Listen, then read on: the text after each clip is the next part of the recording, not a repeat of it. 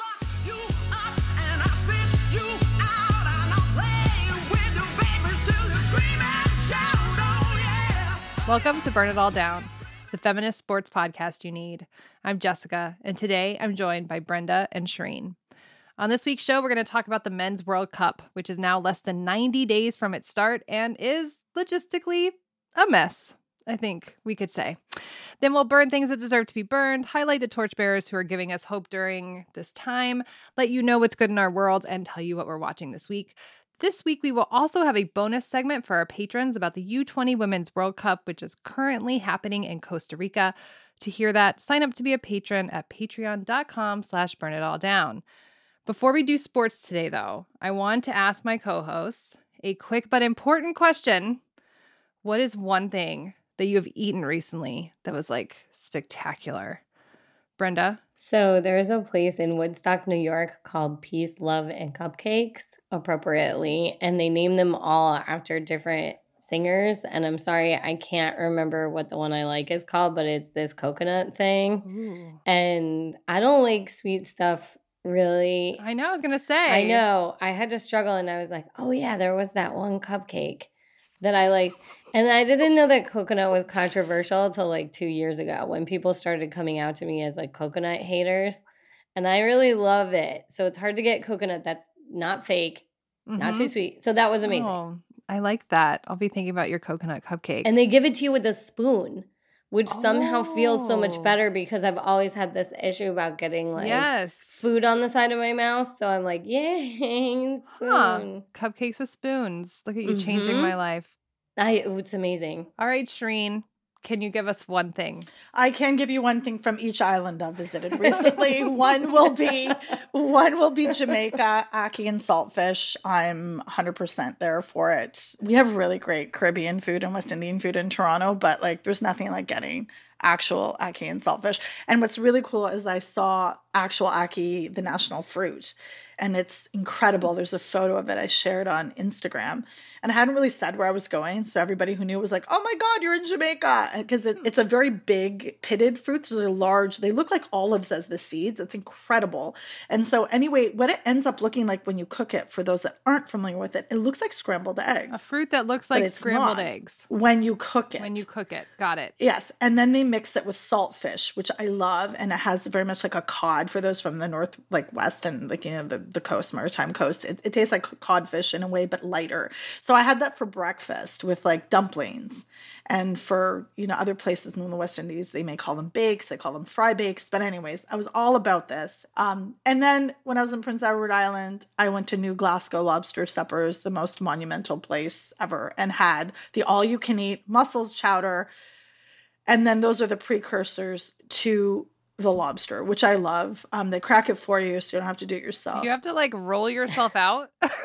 Yeah, we all like you can eat. Wow. Me and my children do not eat. It was the first time I took Mark there, and he'd never been to PEI before, and he was like, "Wow!" I'm like, "I told you not to eat breakfast, honey. You got to listen to me." Like, and they bring busloads of tourists. Like it's a church run, like a community church program, and it's all students they hire locally. And their bread rolls, for a while when my son Salahuddin was little, he only would eat bread rolls, and I would ask the family to order more bread rolls randomly, and then I would bring Ziploc bags because they throw them out if you don't finish them. Well, if you don't order them. Okay, but I would, somebody wanted one. Yes. So I would Sophia Petrillo it and put them in my bag and go home. I love that you just said like 7 different foods. She's a rebel. I asked this question because I mainly just wanted to talk about the best thing that I've eaten recently, which is called Alabama style white barbecue sauce. And I had it months ago. I was at a book club. It did come off a food cart. It was great. I was like, what is this magic substance? And so for months I wanted to make it.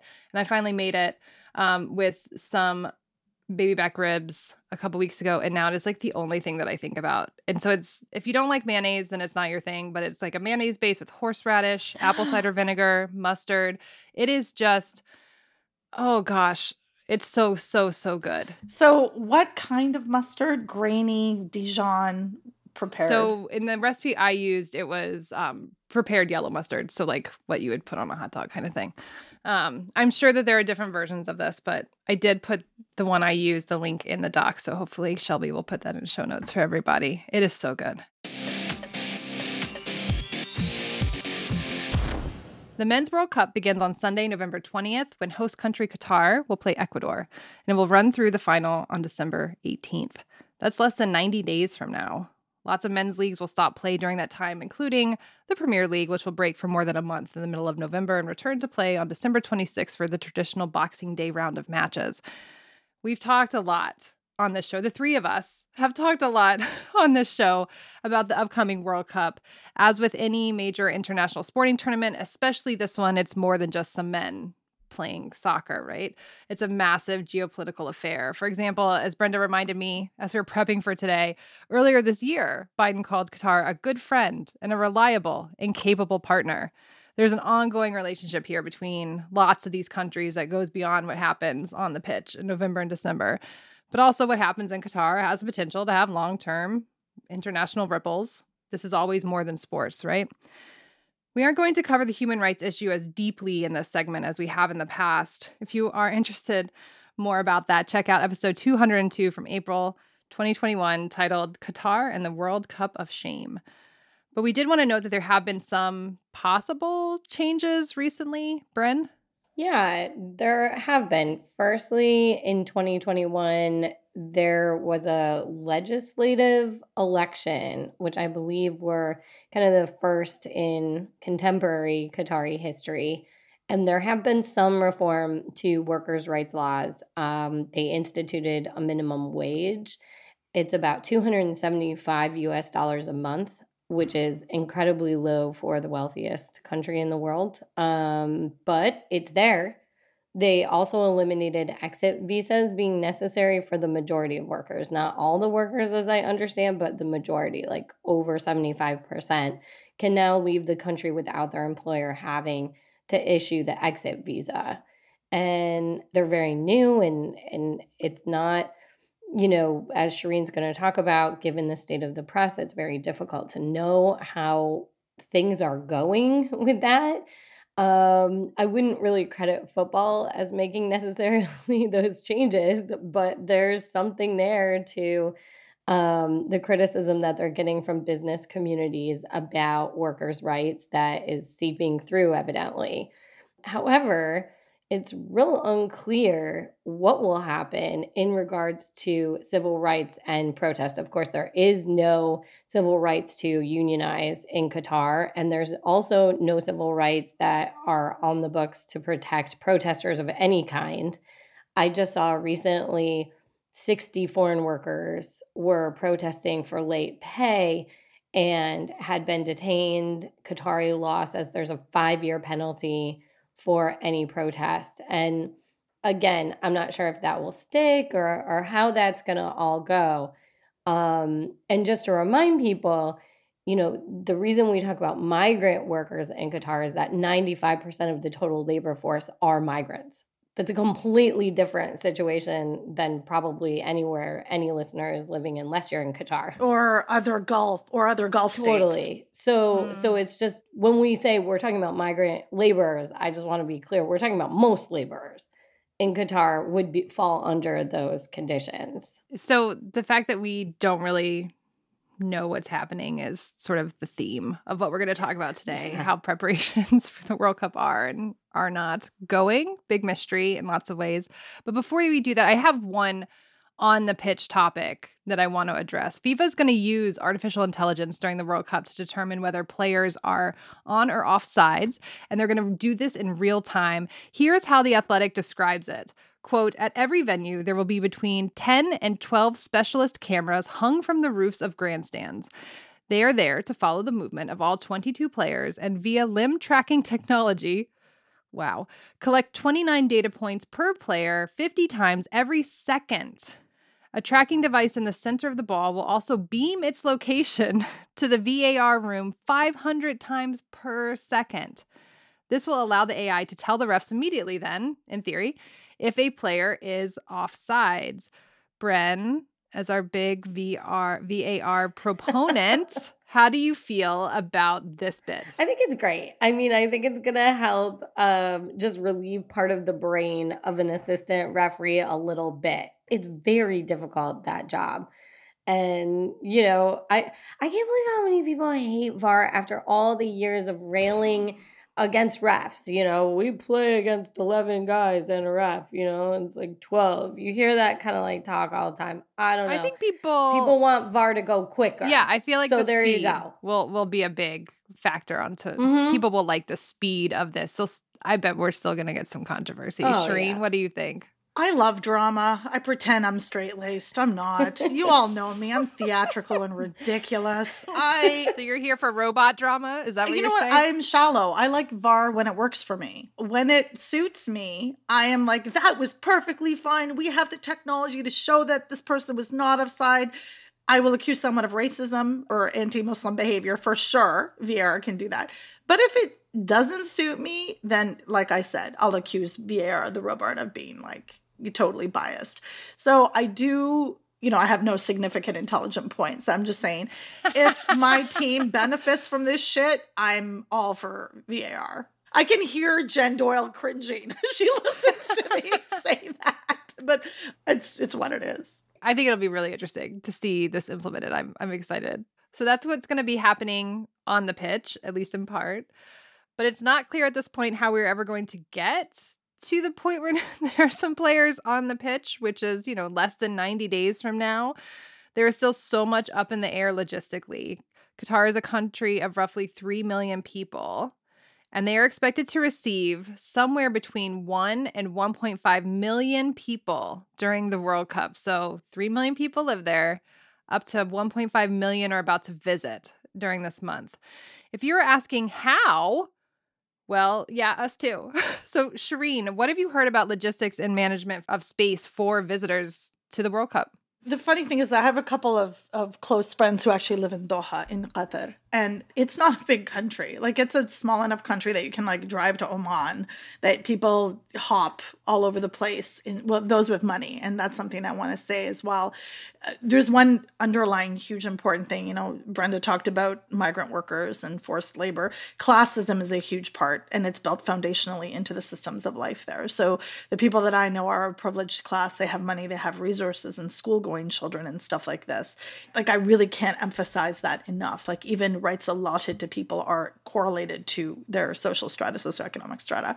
But in terms of logistics, so everyone's going to love this. Schools will be shut down for like 6 weeks to allow 1 week of like exodus of Qataris or residents so that everyone else can come in. So it's 6 weeks, like before the World Cup starts and then a week after, to allow them to come back. So they shortened their summer vacation in the summer because a lot of expats go back to Europe or North America or wherever they're from, and they couldn't do that this year because the kids had school. Can you imagine being a kid and being like, oh, sorry, kids, you don't get any summer vacation. Because men are going to come play soccer here. Men are going to play football and you just have to keep going to school in the summer. Like, what? You know, I think essentially, and this is a very simplistic version, there's a bunch of men in a boardroom and they came up with really bad ideas. And for me, this is so much of what all of this is. Yes. Bren, talk to me about hotel rooms. Where are people going to actually stay? So no one has any idea, apparently. And I'm really surprised. Like, I have to say, like, I mean, Qataris they have a strong business community in global affairs. I really thought hoteliers, you know, were going to be all over this. It's been like a decade to plan. Yeah, they've had so long. So long. Like, has the world ever watched such a bad idea unfold for so long? And so now there's like 10,000 hotel rooms. What? But in fairness, the people who are building the stadiums are dying. Right? So that's not No, in fairness. I know. Actually. It's But- so in unfairness. It's so sad that that's happening, but also such a fucking joke. I mean, FIFA's now convincing people to do what they call, quote unquote, an Arabian camping experience, which is outside. I'm sorry. Like Sven from like, you know, Norway. Is it Sven from Norway or from Sweden? Anyway, he's going to camp Bedouin style? Sorry, Sven. I don't. Dude, I have no idea what's going to happen. So like FIFA's building villages, right? They say someone's building them. I guess migrant workers are now pitching tents. Well, FIFA is paying migrant workers to build villages. At least it's safer. At least it's safer than building very big buildings, maybe. But I mean, like it actually, if you looked at it, you would think they were building slums on purpose. Like we're going to go right in the outer ring of a city and build living accommodations with no running water, no bathrooms. It's like, and we're going to call them fan villages. And you're in an Arabian style camp for $435 a night. US. Yeah. So, I mean, the housing, I have no idea. I mean, I can't tell you. People know I work with FAIR, that I am in charge of the Observer program to observe for discrimination in North and South American football. And so I will be there. And I can tell you that FIFA workers don't have hotel rooms. Oh. Like we don't know where they're staying. So it's wild. It's a wild ride. Wow, I just want to keep saying good luck to all. It really does seem like it's going to be a mess. I want to quote something from the New York Times. So, quote, 3 months before the tournament, for example, Qatar has yet to unveil concrete plans about the kind of experience fans can expect during their visits, including, sorry, this is wild, including what they will need to enter the country, where they will stay when they arrive, how the police will handle violations of Qatari laws about public behavior, and where and how fans will be able to consume alcoholic beverages in Qatar, a conservative Muslim country where the sale of alcohol is tightly controlled and where the public consumption of it is almost non-existent. I love that that's the biggest part of that sentence. It's like, how are people going to drink? But Bren, what have you heard about this? Well, also there's not that, it's, as Shireen said, it's a fairly small country. Like, I'm not sure what else we will do. They could fight, they could drink. The places to play football are probably occupied, you know? Like, I kind of understand because I was trying to think of what the observers would do when they weren't observing, and I came up with camel rides, which is a thing, you know, like a cool thing that you do on the beach, but like, I don't think you can do that all day. You could do a desert safari or desert surfing. You could do a desert safari. They're a little bit expensive, you know, but if you're there 5 weeks, I mean, some people are talking about even commuting from Germany, that they're just going to commute for the day and then come back. Who would want to be the flight attendant on that trip home? From like Germany to Qatar for like one game. Yeah. That's what because they can't find hotel rooms. But airline tickets are ridiculous right now. I know. But so are hotels, so is everything. It feels like. So it's all really weird. I don't FIFA know. claims it's going to be taking over with its own special laws, as it does about a half to like 2/3 of Doha or something. But it just feels kind of hopeless because no one understands what the penalties will be. It could be the Qatari government is just like, whatever, you know, this is your fan zone. It doesn't really have to do with us. But it could be that they plan on being more stringent. We just don't know. Unclear. Huh. It's hard for me, honestly, to wrap my mind around this when we're this close to such a major tournament. And then I do want to talk about security. We've talked so many times on Burn It All Down about how mega events are often used to create huge security and policing apparatuses under the reasoning that these events have been targets in the past and could be again. Qatar, as we have said repeatedly, is a small country. So they've enlisted help from other countries with security. And I'm just going to run down some headlines that I found. The joint statement between the U.S. Department of Homeland Security and the Ministry of Interior of the State of Qatar to secure World Cup Qatar 2022. NATO provides security support to Qatar. Morocco is lending police and spies to help Qatar manage security. South Korea to dispatch police officers to Qatar. France join growing list of nations providing security. Turkey to take on biological and chemical threats at Qatar's World Cup. I mean, it keeps FIFA World Cup in Qatar to use drones to help protect stadiums against terrorism. Big Brother style security in place at Qatar World Cup stadiums with 15,000 cameras. Wow. It is so much. If you just Google this, you will be overwhelmed. Shireen, what does this specifically mean for fans from marginalized or vulnerable communities? Well, like one of the things is that a lot of people may not know this. Qatar actually is quite draconian in some of their laws in regards with women. They have a guardianship law. And although there are movements, like there's a campaign called The Future is Female, there are women with resources who have women's empowerment. You need guardianship to be married, first of all, if you're under 25 in order to travel. So these are things that really are difficult for women living in Qatar. So you can't acquire reproductive health in some cases without a letter. Like it's a mess. The implications of punishment for men and women are not equal either in their justice system. I'm not an expert on Qatari justice or like constitution, but at the same time, there is an understanding that this is a place that is far more conservative. But that being said, what Brenda mentioned before of FIFA taking over in their own jurisdiction will allow a certain covering for people, like a protection, if you will, because women, first of all, cover very modestly. Qatar is one of the places, and some people may not know this, that not all Muslim majority countries require women to cover while competing. Qatar is one of those countries. It does require. It does require. Iran, Saudi Arabia, Qatar. Okay. And Bahrain are those countries that require it. So women do cover modestly there, and not always by choice. What happens behind people's doors or in compounds is different.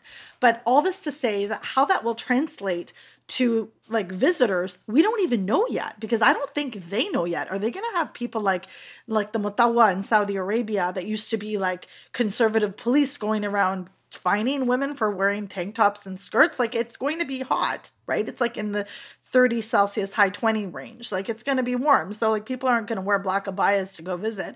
The difficulty is it's complicated. And Sheikh Tamim is not somebody who has a great record of rights with women. There is also, restriction of online expression of freedom for people. So even if you were going to be critical, you have to be very careful of criticism of the regime. So it's one of those things, and it's not great. I mean, there are movements within any place where there is, a restriction of women. There are movements that are wonderful, and I certainly don't want to discount those groups. And some of them may work underground and anonymously. And I'm trying to get in contact with a lot of them. So, yeah, but what's going to happen in 90 days? Yeah, 90 days from now. We don't know. Yeah, what does that mean? And will those people be silenced? And, this leads us into so many other questions. Like, we know historically from not just that region, but history has taught us what happens to women who resist. We know what happens. And there's going to be a gigantic security apparatus in place to squash any dissent. So I'm concerned about that for sure. And there's one thing we haven't mentioned in all this, the effect on what it'll be for Qatari women after this. Yeah. What are the implications of this tournament for the women that actually live there and are doing this work? And will their steps be quashed by this? Is not something at all the organizing committee would have thought of, in my opinion. Yeah, no. So, Bren? Yeah, the problem is getting rid of security once the tournament's over. So, in the past, in Brazil, for example, it's led to thousands more militarized police following the 2014 World Cup. And I think we know what happened in Russia in terms of bolstering his security forces. So you have another authoritarian government being given a lot of new police. Like, it's usually a bad thing. But I don't know. Again, it's a unique situation. It's a unique government. It's its own place. So, I mean, that's a great question I think Shireen poses to keep at the center of our minds. What happens to women in Qatar after, and what happens to the LGBTQ community? Because as of now, when people are asking me, would you go to Qatar as an openly gay person or activist? And I think that I would have to say no.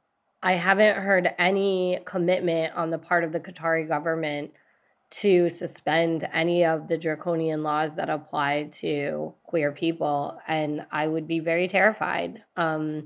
NGOs are not running safe houses. They're not having events as they did even in Russia, which we know Russia's really bad on this issue. So the Qatari government is not the first place to host the World Cup that is shitty on gay rights. But this is a little bit of a different level, perhaps. That's just a lot to sit with. Okay, so it could be big clusterfuck. And it's not clear how much we will actually know about what's happening in the lead up to the cup and during it.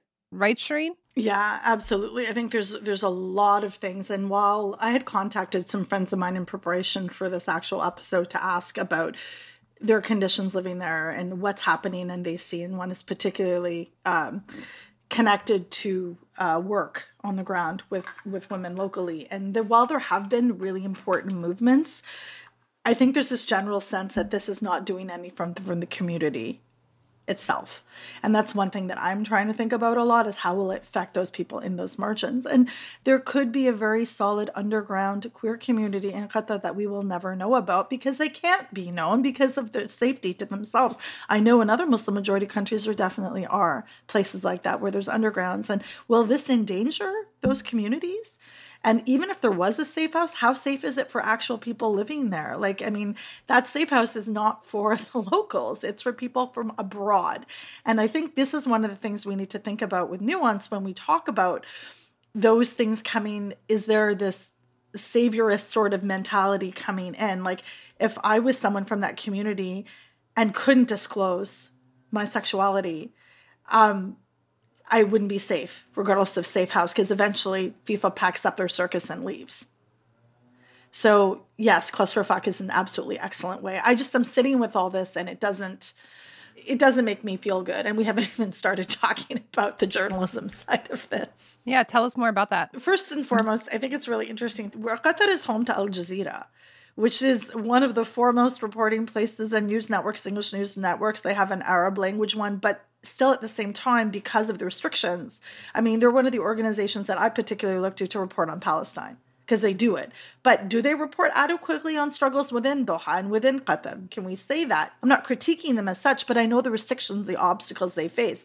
I'm worried about policing and security, like you mentioned, Jeff, places like Turkey. It makes me nervous because it's a place where journalists are very routinely unfairly detained and killed. We've seen that. And I mean, reporting on human rights abuses, is it tantamount to getting arrested? Like we saw in November 2021, 2 Norwegian journalists were arrested in Qatar for investigating the abuse of workers. And does that make you nervous? Like all these people from the quote unquote free world will go to Qatar. How free is your freedom? Like, how is your coverage going to be? Is it going to be like, oh, let's just only talk about the Super Eagles? So let's only just talk about this team and England coming home? Is that what all the video essays will be? Or will we actually hear any criticism of anything the clusterfuck, Jessica, as you aptly said, happening around us? I know that I have absolutely no intention of talking whatsoever, because that's a safety piece. Yeah. That's not the greatest journalistic strategy, but there it is. Yeah, well, I mean, you always have to balance the actual journalist safety with their ability to report. It'll be interesting if we will get sort of journalists who go for a bit and leave and then report. If that's, I don't know all the strategies that outlets are going to use here around this. I do think, Shireen, we will just get a lot of coming home videos. that is my prediction. So it's not clear how the Men's World Cup is actually going to happen a few months from now. But what we know right now is that there is another World Cup currently taking place. In a segment for our patrons, we're going to discuss the U20 Women's World Cup that is taking place right now in Costa Rica. If you want to hear that, sign up to be a sustaining patron at patreon.com/burnitalldown.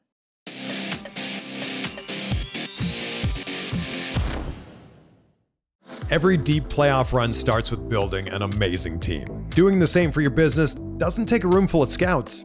You just need Indeed. Don't spend hours on multiple job sites looking for candidates with the right skills when you can do it all with Indeed. Hate waiting? Indeed's US data shows over 80% of Indeed employers find quality candidates whose resumes on Indeed matches their job description the moment they sponsor a job. Something I love about Indeed is that it makes hiring all in one place so easy, because with virtual interviews, Indeed saves you time. You can message, schedule, and interview top talent all in one place. Indeed knows that when you're growing your business, you have to make every dollar count. That's why when you sponsor a job, you only pay for quality applications from resumes in our database matching your job description. Visit Indeed.com/Blue Wire to start hiring today. Just go to Indeed.com/Blue Wire. That's Indeed.com/Blue Wire. Terms and conditions apply. Cost per application pricing not available for everyone. Need to hire? You need Indeed.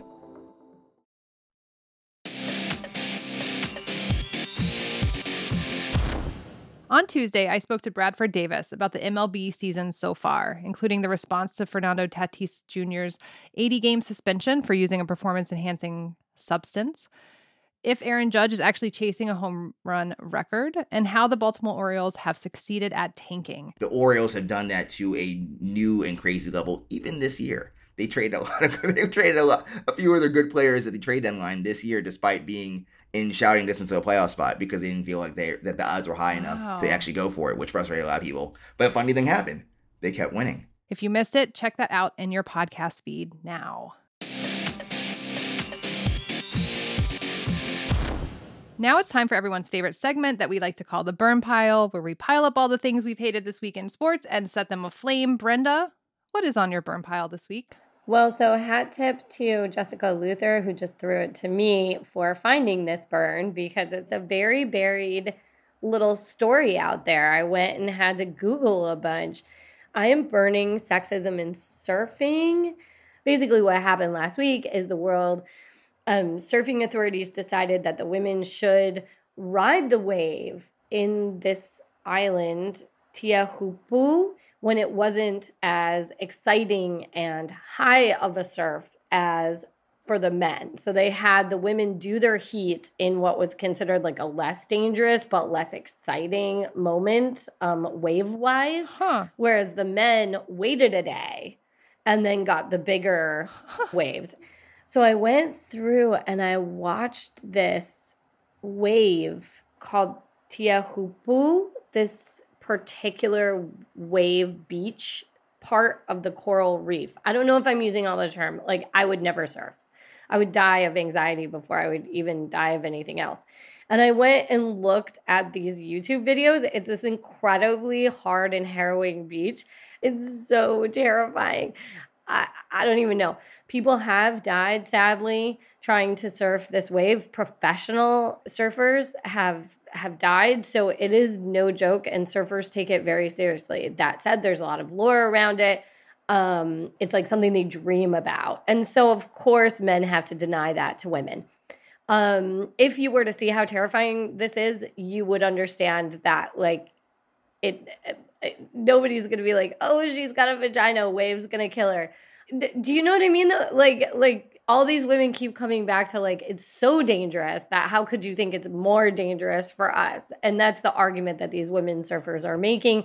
And the women were super frustrated. It was the first time that the World Surf League had allowed them to, like, within regulation, surf in 16 years. I'm just going to leave you with a quote by this very top elite surfer, Layne Beachley. She said, quote, "There's been a rumor going around that the girls all got together and decided they didn't want to go there because we were too scared. That's completely untrue." She told this to the Aussie paper, the Sun Herald, and she says, "We are extremely disappointed and incredibly frustrated. Fans have picked up on this, and I just want to burn that this is a continually stupid thing." So burn that sexism. Burn. Shireen, what are you burning? So, as part of our ongoing rage and standing in solidarity with trans communities, just an update on the Utah trans ban on girls in sports. On Friday, a judge had blocked a state law banning trans girls from participating in girls' sports from being enforced, while there is consideration by 3 trans students challenging this law. This is in no way a win per se, because the law is still in act. It's just blocked currently. And this is, a statement from a piece in Reuters that we'll put in the show notes, that the negative impact of the ban on these girls has been profound. Yes, they are breathing easier, much easier now that it has been blocked. And we're very grateful for the court's decision and looking forward to putting an end to this law once and for all. That's from Shannon Minter, the legal director of the National Center of Lesbian Rights, actually representing the plaintiffs. But the other thing is the cases will be decided on a case-by-case basis, which also is not heartwarming. I mean, trans rights are just, they should be there, full stop. Like, I don't know a very articulate way to say that, because I don't need it to be flowery or poetic. Trans rights are human rights and should be there, full stop. That's it. We should all be supporting trans rights in sports, in the community, everywhere. So I I mean, yes, I'm glad that there is some respite for people enduring this type of targeting and discrimination, but at the same time, this law shouldn't be there to begin with. I hate it. I hate the continued persecution of trans folks in sports and beyond. There's no place for it here, and I'm like, it incenses me that every week we see it. And there's permanent stuff on our burn pile, and this will always be one of it. So for those communities out there doing the work, we see you, we share our solidarity and our rage. And if you can continue to support organizations in Utah and in the United States, just support trans folks, please continue to do that. And we'll put some links in our show notes on how. So I want to take lawmakers who are transphobic and terrible and probably assholes and misogynistic and racist too. And I want to put them metaphorically on the burn pile. Burn. All right, so mine is a gross one, so buckle up. The head coach of the University of Nebraska's football team, Scott Frost, was doing his monthly radio show last week, giving updates on all kinds of things going into the college football season, which actually starts this weekend. One of the things Frost talked about was the intensive coaching from offensive line coach Donovan Raiola. According to Frost, every practice, he estimates there are 15 to 20 vomits from the offensive linemen. That's how Evan Bland, the Omaha World Herald, described it, 15 to 20 vomits per practice. Frost said, quote, "It's not because they're not in shape. He's just working them hard. I think they love it. He's kind of freed them up to go be aggressive, and I love the way they're coming off the ball." Former Burn It All Down guest Dr. Kathleen Baczynski, who has written extensively about the public health impact of football, especially on youth, and has specifically written an article on the, quote, lack of accountability for preventable health harms that have long characterized many college football programs, tweeted in response to Frost's comment, writing, quote, "It's August, which means it's football preseason, which means it's time for our annual reminder that there are no NCAA rules with penalties governing coaches' behavior and player injuries, only guidelines. Making your players vomit 15 to 20 times at every practice is unacceptable." Yes, Kathleen, yes. To Kathleen's point, there is such little accountability around coaches' behavior and player injuries within college football that DJ Durkin still works as a coach in college football. In case you don't remember, Durkin was head coach at Maryland when on May 29th, 2018, 19-year-old Jordan McNair, defensive lineman for the Terps, collapsed after a particularly grueling workout for the team. McNair eventually died in the hospital from heat stroke, but his death was preventable, and no one under Durkin that day did a damn thing to help him. An investigation found Durkin's program had a toxic culture, but still, he wasn't fired at Maryland until public pressure forced the school's hand. But not even the preventable death of a teenager as part of a toxic culture could keep a coach out of college football. No, sir. After 2 years as an assistant to Lane Kiffin at Ole Miss, Jimbo Fisher at Texas A&M hired Durkin to be his defensive coordinator earlier this year. It's almost like the toxic culture is the culture of college football. It's almost like Frost's comment is just what college football is. For the sake of presenting the full story, Frost tried to clarify this comment following the backlash he got, saying at a presser that he, quote, might have exaggerated. Okay. What I want to burn is that it won't matter even a little bit that Frost said this. It won't matter at all that his offensive line coach is doing this. There was some moralizing in the media, like I'm doing now, but it won't actually affect Frost's job security. It probably won't change anything they are doing in conditioning their athletes. And these players will be the only ones to suffer any actual consequences, and they'll do so with the wear and tear to their bodies. That's horrible. And so I want to burn the culture of college football going into the start of this next season. Burn. Burn.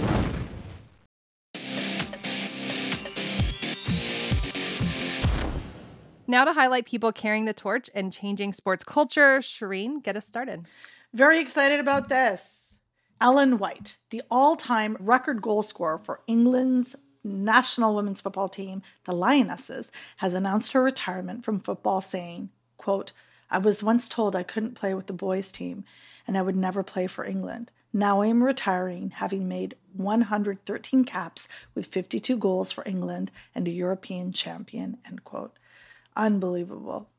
Hi, I'm Elia, and I am honoured to be a part of the opening of the Bingham Cup Summit today. That is Elia Green, a rugby star from Australia. Imagine not being able to do what you love because of how you identify. Banning transgender people from sport, I think, is disgraceful, and I think it's hurtful. The rates of suicide and mental health will get even worse. I say that because, I guess speaking from myself. Elia Green won the gold medal with his team at the 2016 Olympics, publicly disclosing that he is a trans man. He is now the third known transgender Olympic medalist. Shireen? Lyon won the Women's International Champions Cup this past weekend, becoming the only team to win the competition twice. Lindsay Horan scored 3 goals in the tournament, including a brace in the final, and was named player of the tournament. Brenda? There are just too many stories coming out of the European Athletics Championships taking place in Munich right now. But we do want to spotlight 41-year-old Barbora Spotakova from the Czech Republic, who won a bronze medal in javelin at the European Athletics Championships, and in doing so has now won 4 European Championship medals across 3 separate decades: a silver in 2006, a bronze in 2010, a gold in 2014, and another bronze in 2022. And Sandra Perkovic, who has now won 6 consecutive Euro Athletics titles in discus throwing. Incredible work. So starting here, a world first, the first time in history that we've ever put able-bodied and para-swimmers together in a relay. Historic stuff, and hopefully plenty more we're going to see in the future, but not mucking around here. Amy Fulmer, Jamal Hill, Lizzie Smith, and David Curtis won the debut race of the mixed-class able-bodied relay in swimming, which pairs 2 para-athletes with 2 able-bodied swimmers, each of them swimming a 50-meter leg. Go find the video of this and watch it. It is thrilling. Shireen. British Somali superweight bantamweight boxer Ramla Ali made history, winning the first ever female boxing match in Saudi Arabia. It took her 42 seconds to knock out her opponent. I would also like to add that Ramla Ali is also a model. Oh, okay. All right, Bren. Catalina Quesada and her teammates became the first Chilean pro women footballers to win a labor lawsuit against a Chilean club. Can I get a drum roll, please? Our torchbearer this week is 17-year-old Connor McLean, the newest U.S. national all-around champion in gymnastics. She took gold ahead of silver medalist Shalise Jones and Olympian Jordan Childs, who came in third. In the last year, McLean has changed clubs and coaches, moving from West Virginia to Texas, and also lost both her grandmother and her father. She also went into the competition, having recently dealt with shin splints, a concussion, and an illness. After winning, she said, quote, "Honestly, I wish I could talk to my dad right now." Jordan Childs, for her part, made history alongside her former Olympic teammate Jade Carey. They are the first U.S. Olympic female gymnast to return to elite competition after competing in the NCAA. It is the age of NIL. McLean, Jones, and Childs is a podium of all Black young women, the first time in U.S. history. This is no longer a surprise, though, in U.S. gymnastics. If you want to know more about how Black U.S. female gymnasts went from the margins of the sport to its core, check out the 3rd season of American Prodigies, hosted by our own Dr. Amira Rose Davis, which tells this story. Congratulations to Connor, Shalise, and Jordan. Okay, what's good, y'all? Brenda, what's good with you? I'm going to go see Bad Bunny Always good. at Yankee Stadium.